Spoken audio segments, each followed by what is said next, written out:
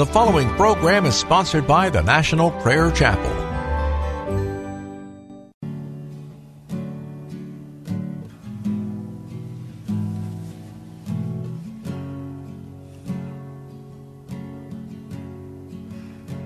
There is a judgment greater than anything you've ever known. It won't be long. Your life will pass by as a vapor, and you will stand before the judgment seat of God.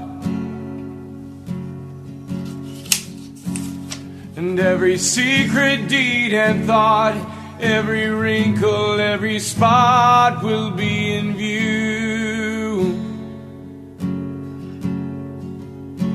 before the one who knows all things, the Lord of Lords and King of Kings. You know, the one you never knew.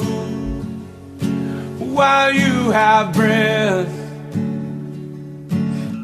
you have a choice to make in life. Turn away from your sin and believe on the risen Christ. You can find peace in Him from the judgment that's to come.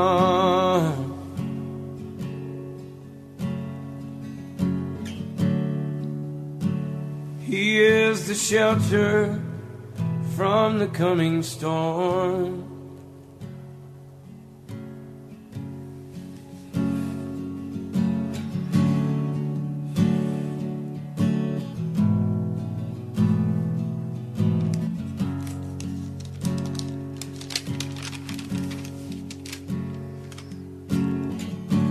All creation shakes at the mention of His name. He has power over life and death. Every knee will bow and tongue confess. Heaven and earth will proclaim that Jesus Christ is Lord. To the glory of the Father, will you bow? Will you surrender to His majesty? He can save you from the might of all your sin. This is the fight in which He stands in perfect victory. While you have breath, you have a choice to make in life. Turn away from your sin and believe on the risen Christ. You can find peace in Him from the judgment that's to come.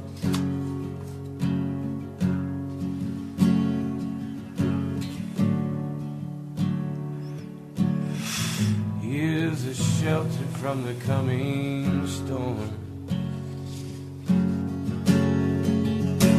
While you have breath, you have a choice to make in life. Turn away from all your sin and believe on the risen Christ. You can find peace in Him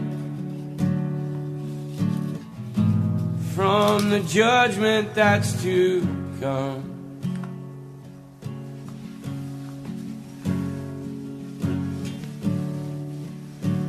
He is a shelter from the coming storm.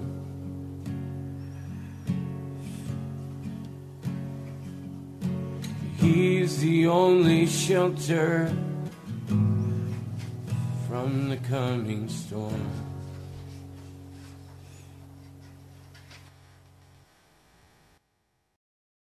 I grew up in the church.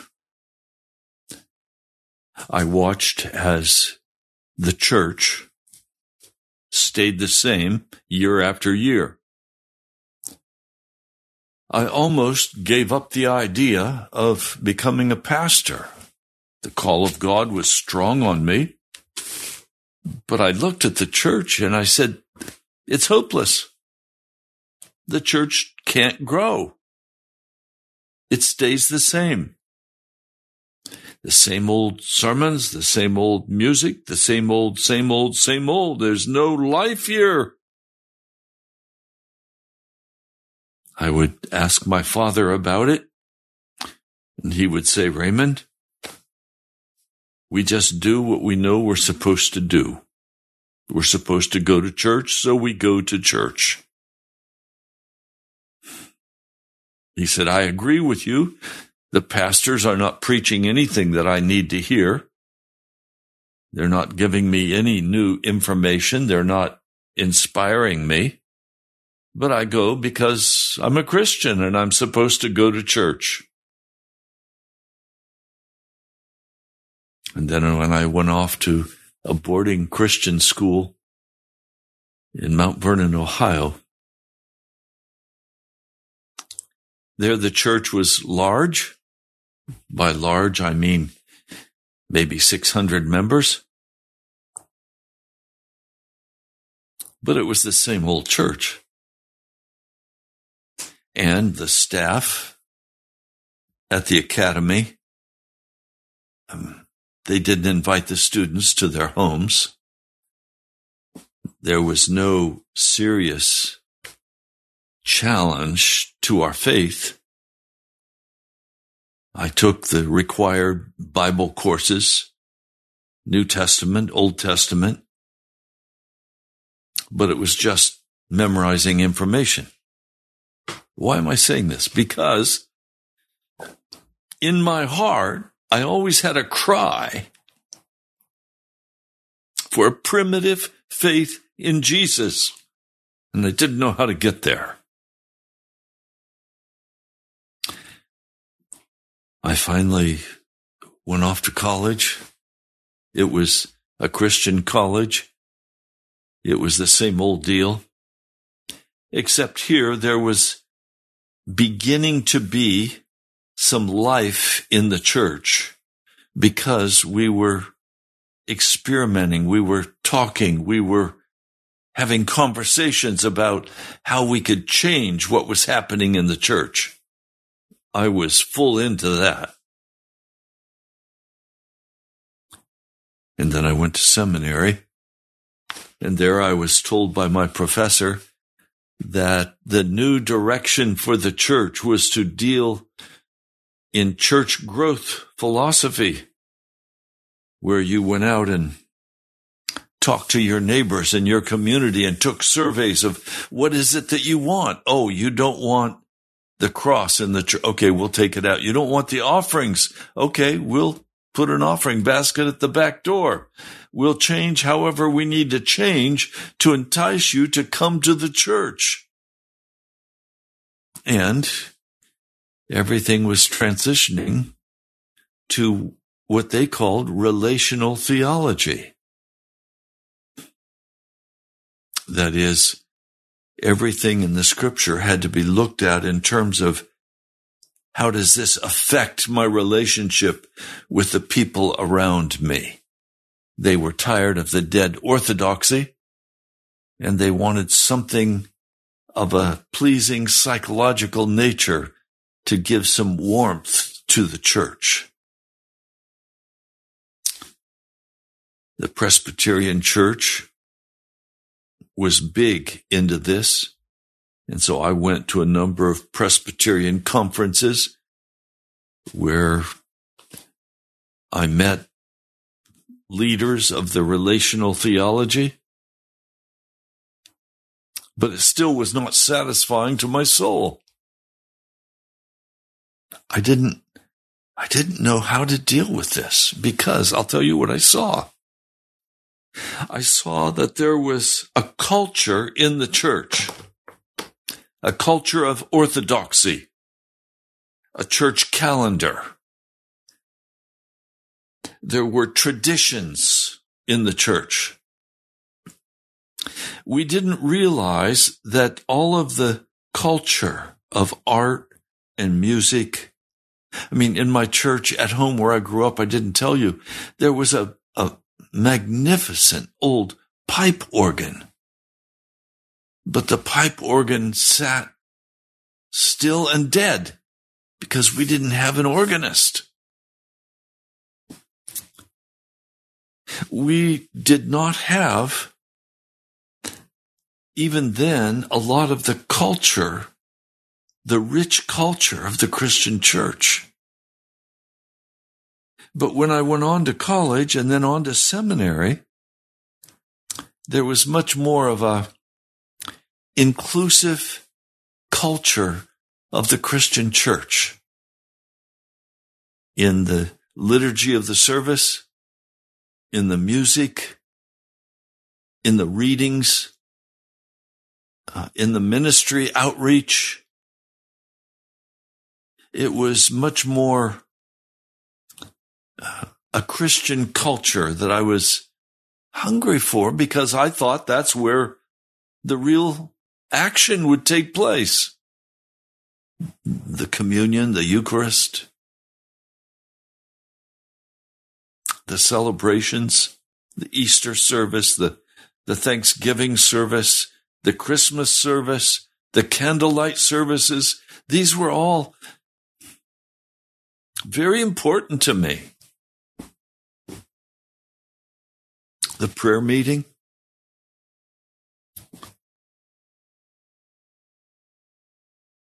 These were cultural additions.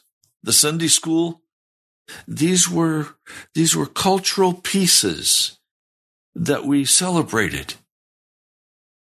But what I didn't understand, I had an inkling of it in my heart, but I didn't understand that all of these cultural manifestations had lost their grounding. And so now the culture itself of Christianity was what we were concerned about. Maintaining these church calendars and these activities and these. But slowly I saw people getting bored with these things. And so the prayer meetings all across America began to die out. People didn't go to prayer meetings anymore. Wednesday night had other activities. Weekend events at the church, the social activity, the ball games, the whatever it was, those things began to kind of fade away. In one church on Wednesday night, I would do classes, different kinds of classes with different members teaching. They would sign up and we would do a school curriculum and people were excited about that and we would have dinner together. I picked this up from Gordon Cosby and the Church of the Savior in Washington, D.C., where they had the School of Christian Living. I thought that's a good idea, so I implemented that. And frankly, we had more people showing up on Wednesday night than we did for the main worship service. They wanted to learn, and we had classes that were both secular and spiritual. But in all of that, I was watching as the American church was dying. Because, as I now know, the root of the church had withered and died. The root of the church.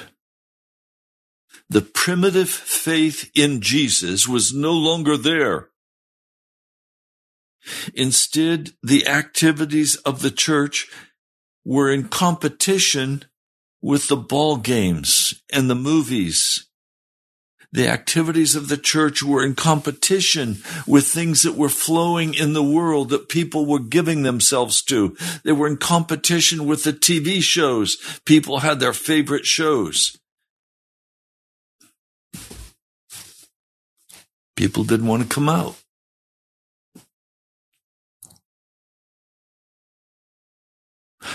I watched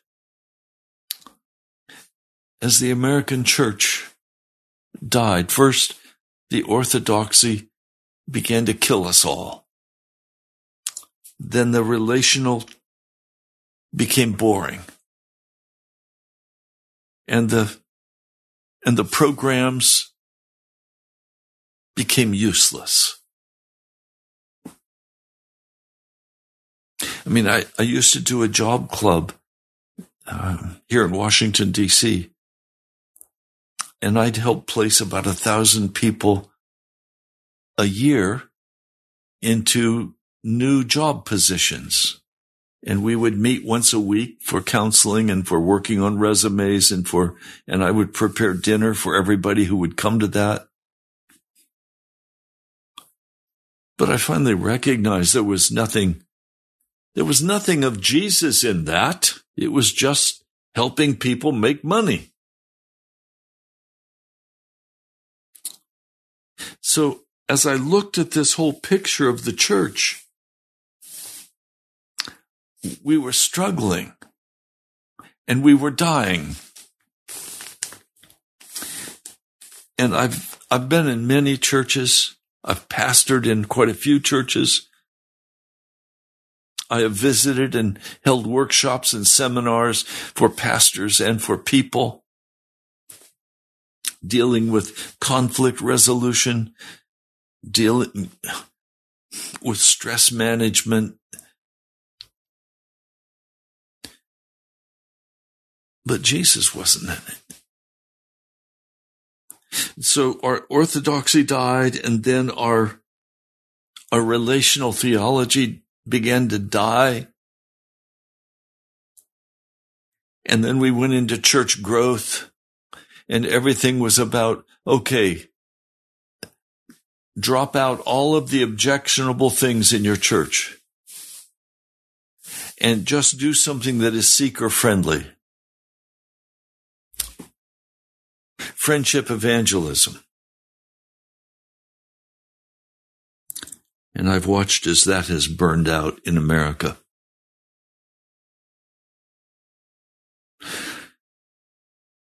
I know what the issue is today. I just don't know how quite to get at it yet.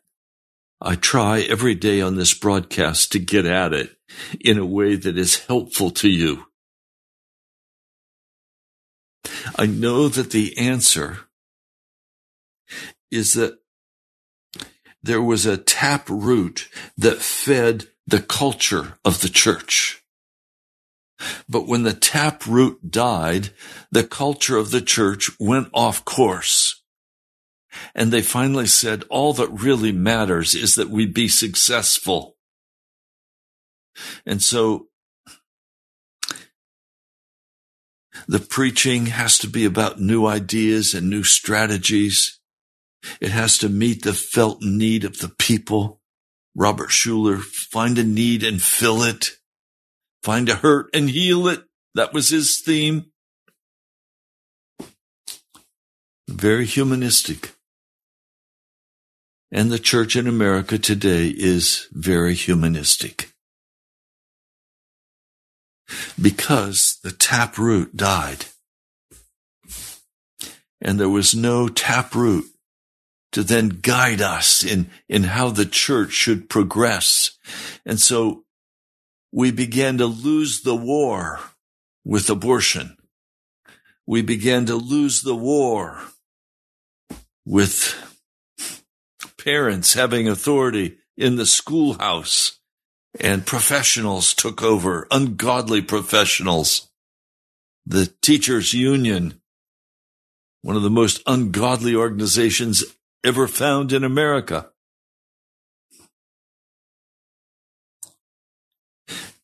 I watched as the church has become irrelevant to the culture. And so the church has pretty much just become comfortable, including the church in a part of its culture. But we are a part of the world's culture instead of the church being the director of the culture of the people. And for this reason, many pastors have just bailed out and said, I'm done. I can't do this. I understand why. I've wanted to bail out too. I've sometimes said, why am I doing this radio broadcast? I keep coming and calling to repentance and to holiness to get back to the tap root of Jesus Christ. But I'm totally inadequate. I'm totally inadequate. How do I do it?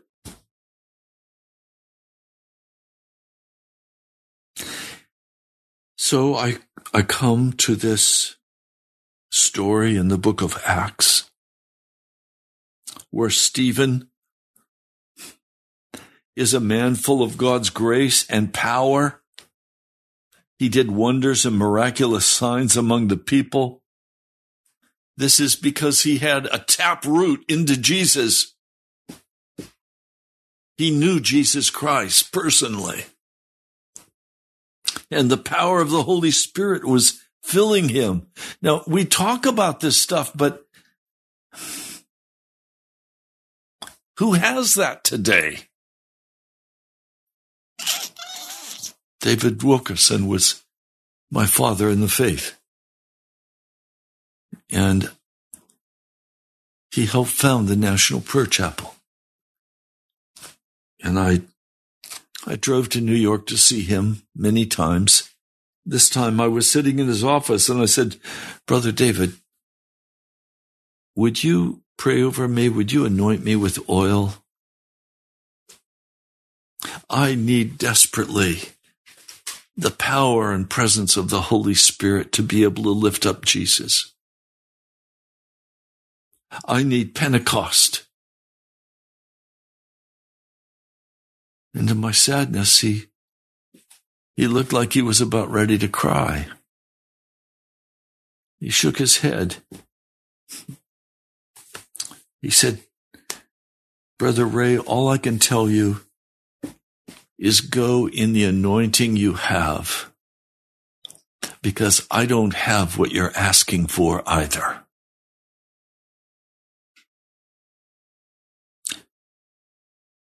He was right. He didn't.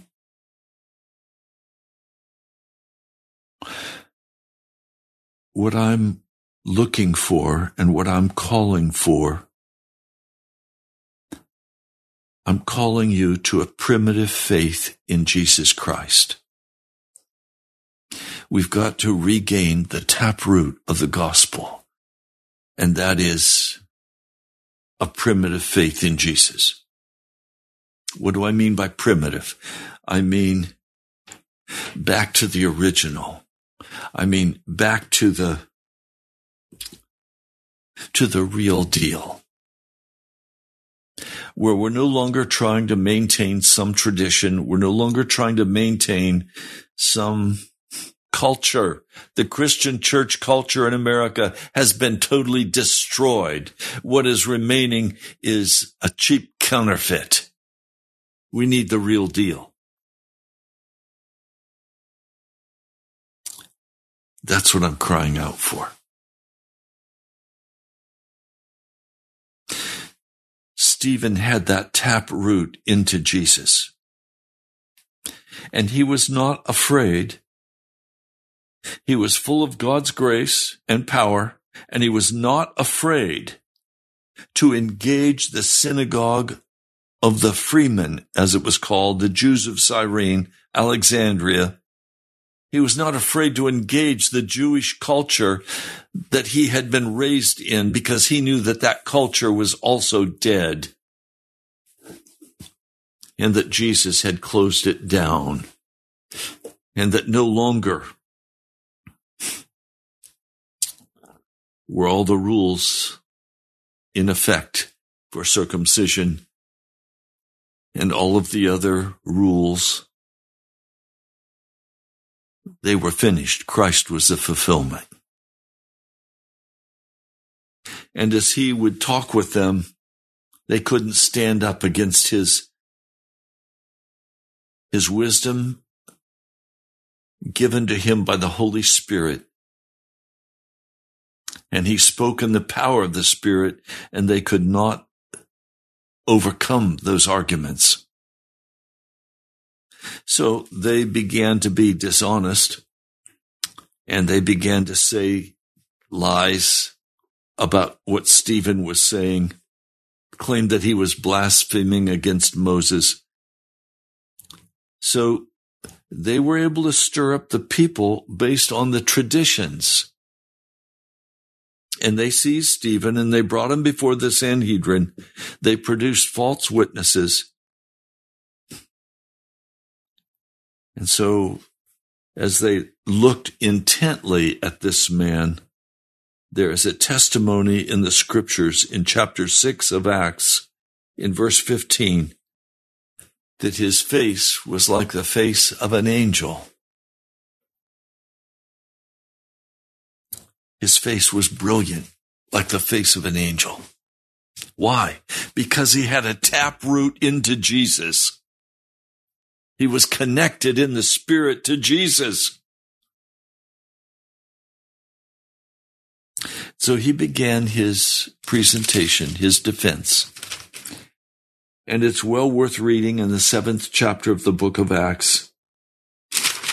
He's very honest. He describes it exactly as it was. And what Moses had said, that God would send a prophet like himself. He would send a prophet one day to the children of Israel. The children of Israel, he went on to state, refused to obey Moses. They rejected him in their hearts. See, this is why the taproot dies, when we reject Jesus in our hearts.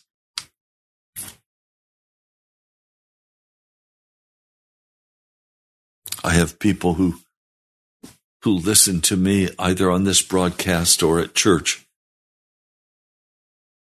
They listen because they get intellectual information and because I talk about life in Christ. But in their hearts, they're hard. They're argumentative. They don't really want Jesus. They want their own way. They want to be somebody. They want to be recognized as somebody. They want the comfort of some kind of Christian conversation.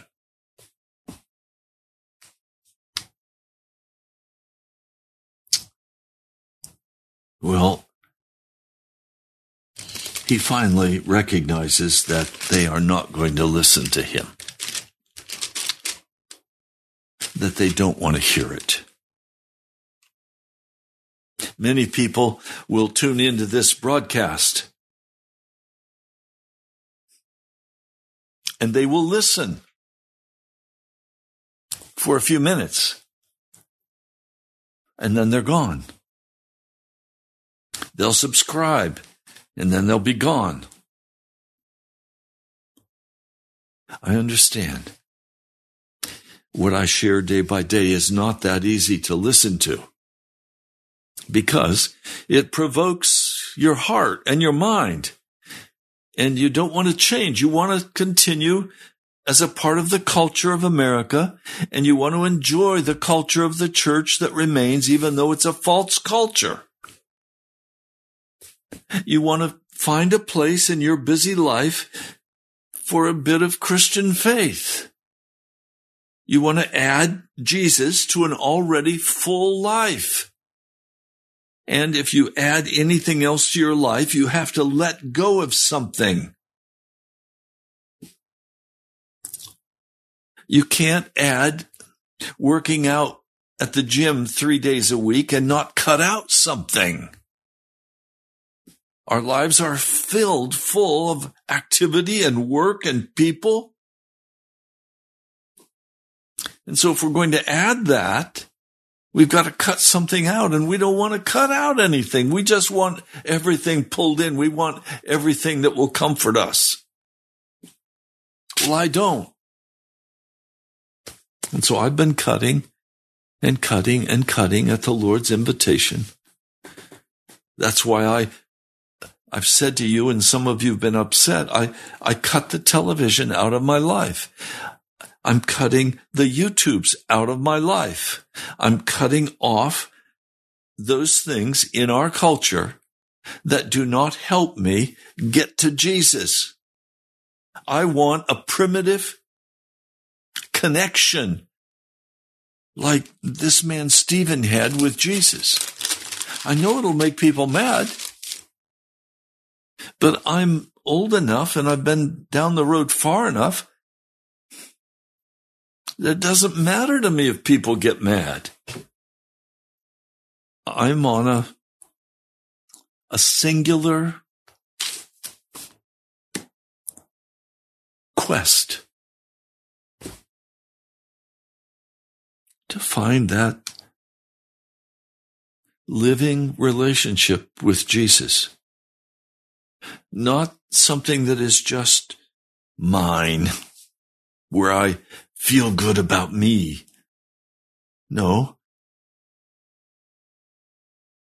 I want something that has the explosive power to convict you and others in America of the need for a primitive faith in Jesus, where you will pay whatever price is necessary to get wherever you have to be to reclaim that primitive relationship with Jesus. I want you to break off your life the yoke of the devil.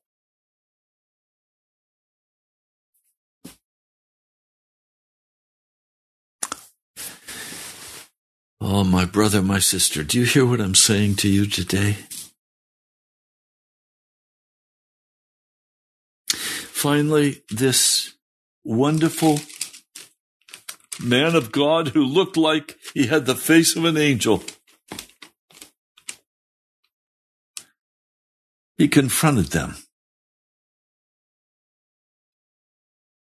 He said, "You stiff-necked people with uncircumcised hearts and ears, you are just like your fathers. You always resist the Holy Spirit. Was there ever a prophet your fathers did not persecute? They even killed those who preached the coming of the righteous one, and now you have betrayed and murdered him. You who have received the law that was put into effect through angels, but have not obeyed it." Now, there are several things in this brief statement by Stephen that so infuriated these Jewish people. Recognize these were very religious Jewish leaders. These were rabbis. These were people of authority. These were people who read the scriptures, who had their culture.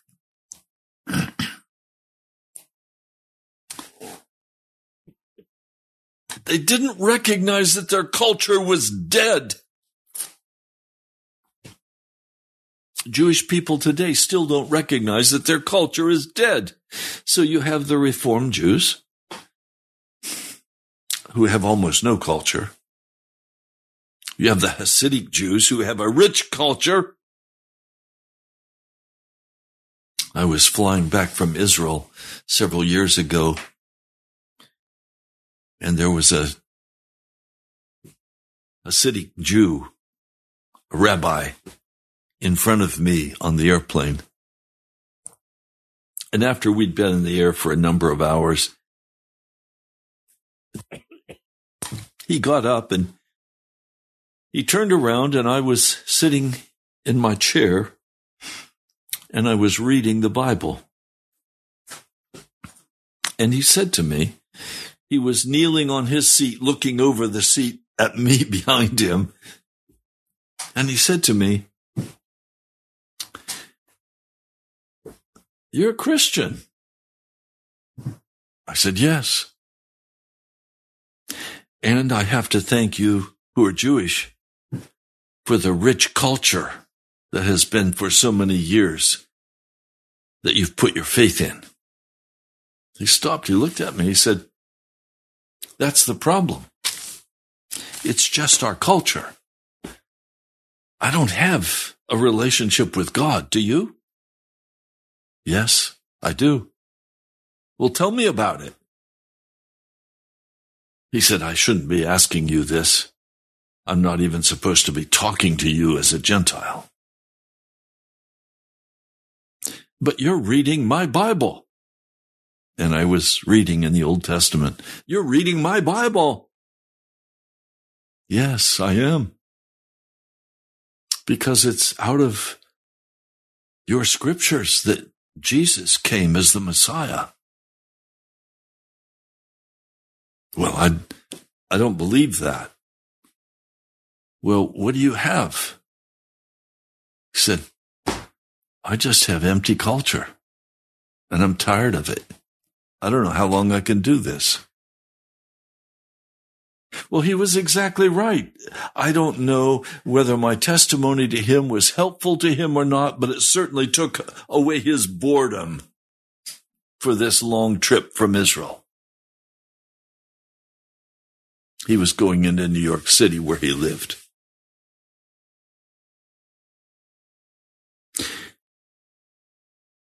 Stephen speaks very directly and calls them stiff-necked people. That is, people who are unwilling to bend to the will of God. He calls them uncircumcised hearts and ears. In other words, they refuse to listen.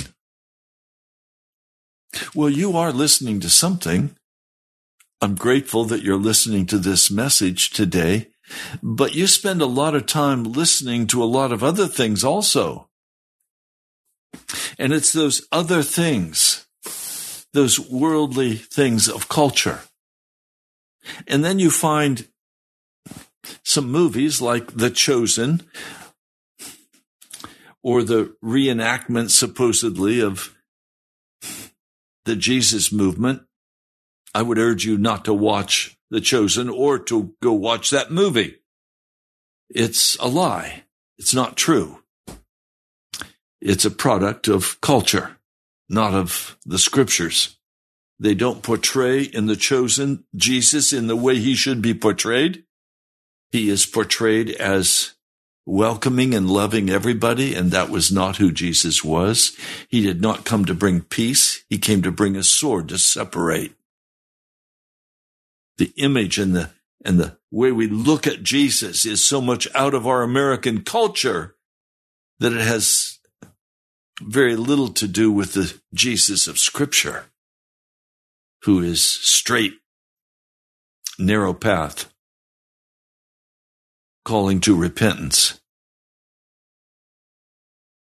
A man who very much likes the whole series of The Chosen was talking with me, and he began to very excitedly talk about this incident in Scripture. I stopped him and I said, my brother, do you realize that what you're telling me is not in the Scripture? And he was surprised. I said, no, it's in The Chosen. Oh, well, they're trying to bring things alive for us. No, they're not. They're trying to lie to you. They're presenting to you a gospel that is not the gospel of Jesus Christ. We are so given to our cultures.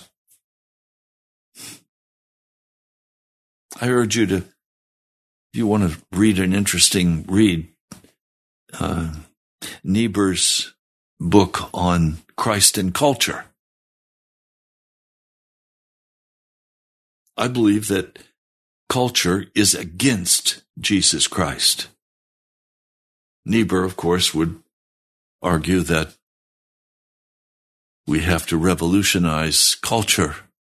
I just simply reject American culture with its fast track into loving the occult and witchcraft, loving death, loving abortion, loving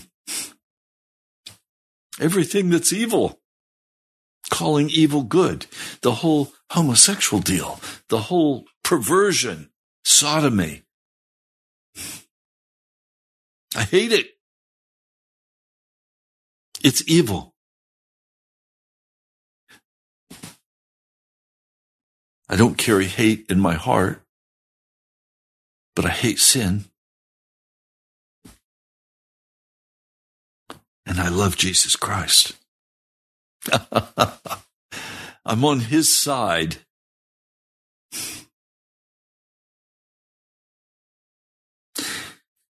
He calls them stiff-necked.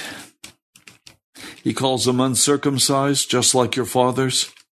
You always resist the Holy Spirit. That's just exactly what's happening in the American culture today and in the church. The church is resisting the Holy Spirit. The words have to be tender and soft and effeminate. We can't have a strong masculine preacher who will stand up and thunder against the sin of our day and say, leave this culture and turn aside from it and seek the face of Jesus Christ. Well, that's what I'm doing. And I know it's not the way to get ahead in this culture by proclaiming Jesus Christ, but that's what I have to do. He owns my heart. He owns my life.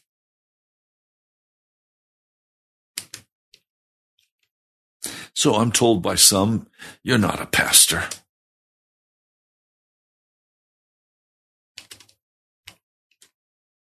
People get angry with me.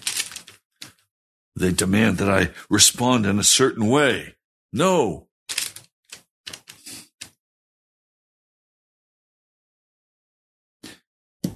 They even killed those who predicted the coming of Jesus Christ. And now he says, you have betrayed Jesus and you have murdered him. Well, they hadn't murdered him, but their culture had. You who have received the law that was put into effect through angels, but have not obeyed it. You've not obeyed it. We have tried to obey the dictates of our culture, as our culture has been eviscerated and destroyed in America. America is not the place it was when I was a boy. Crime is rampant, violence on every hand. We didn't lock our door when we went away when I was a boy. We didn't lock our cars when we parked them. Today, I would not think of not locking the door when I come into my house. It's always locked. Away or here, it's locked because I don't want someone coming into my home and killing me or my wife. We're violating the house of the Lord.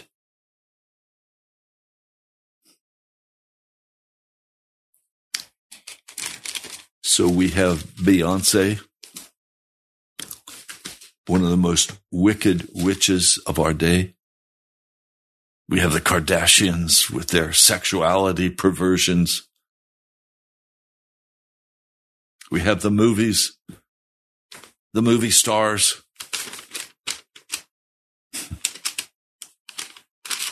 All preparing the way for the coming of the Antichrist, and all coming to pervert the way of the cross.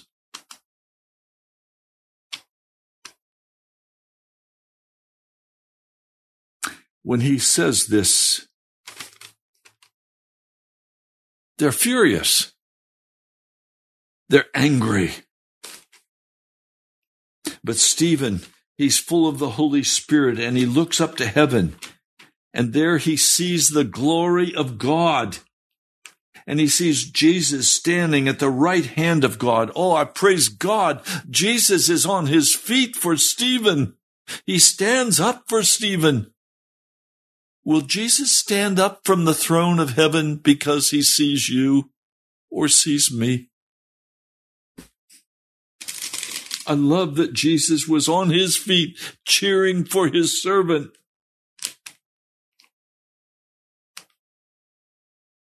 He wasn't sitting at the right hand of God. He was standing at the right hand of God. See, this is what we've got to do, everything in our power to get back to this primitive root of knowing Jesus Christ.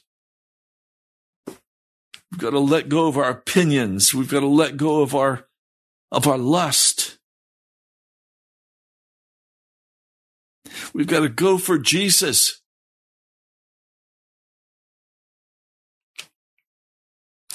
They cover their ears. They're yelling at the top of their voices. They're rushing at him.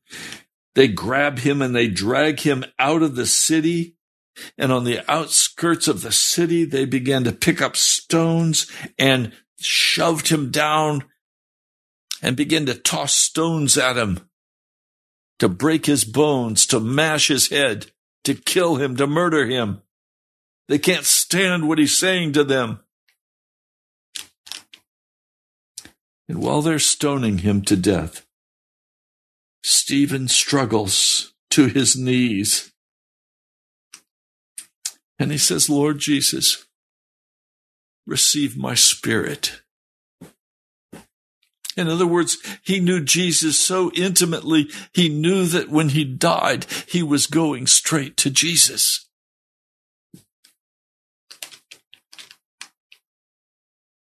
He fell on his knees and he cried out, Lord, do not hold this sin against them. When he'd said this, he fell asleep. He fell asleep. His work was finished. He was taken home. I'm eager to talk with Stephen when that day comes. I want to know, how did Jesus welcome you into heaven? I'll bet he met you at the gate. I'll bet he embraced you. I'll bet he said, well done, good and faithful servant. You've been faithful in little. Now I'm going to give you much. I love Stephen. I love that he did not abide by the Jewish cultural lies. And I don't want to abide by the American cultural lies. And I urge you, with all of your heart, go after a primitive faith in Jesus Christ. Cut out this world. Jesus knows what you need, and he will give it to you. Seek ye first the kingdom of God and his righteousness, and all of these things that the pagans run after will be given to you. The Lord knows you need them. You need food, you need shelter, you need a car. Trust Jesus, he'll give it to you. Seek first the kingdom of God and his righteousness, his innocence. Get back to Jesus, to that primitive faith in Jesus Christ, in that confidence in who he is and what he's done. Look heavenward and see if you can see him standing at the right hand of the Father. Lift your gaze from this world. Lift your gaze to heaven.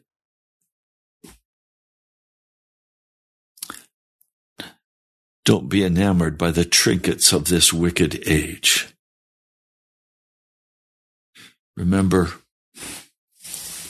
Christian in Pilgrim's Progress. As they go into Vanity Fair, they won't buy anything. There's nothing worth buying on this earth.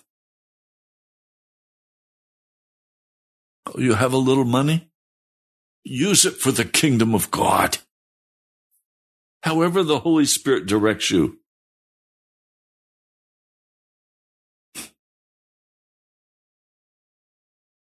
Give yourself to Jesus and ask Him to totally remove you from any loyalty to the empty traditions of the American church or to the empty traditions of America.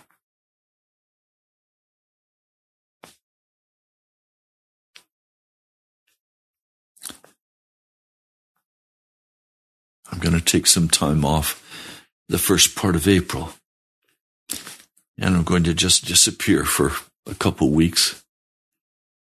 I'm going to seek the face of Jesus. I need time with Jesus.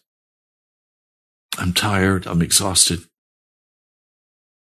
And Jesus is calling me to come apart and to rest in Him. The broadcast will continue with pre-recorded messages. I'm telling you this to tell you that I'm not telling you to do something that I'm not doing. I am seeking Jesus with all of my heart, all of my mind, all of my soul. I want Jesus, and I am waiting before Him, and I am resting in Him.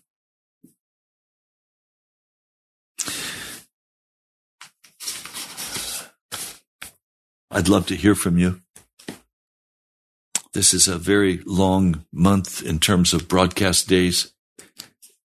The total cost is going to be more than $4,000. I invite you to share in the cost of this broadcast.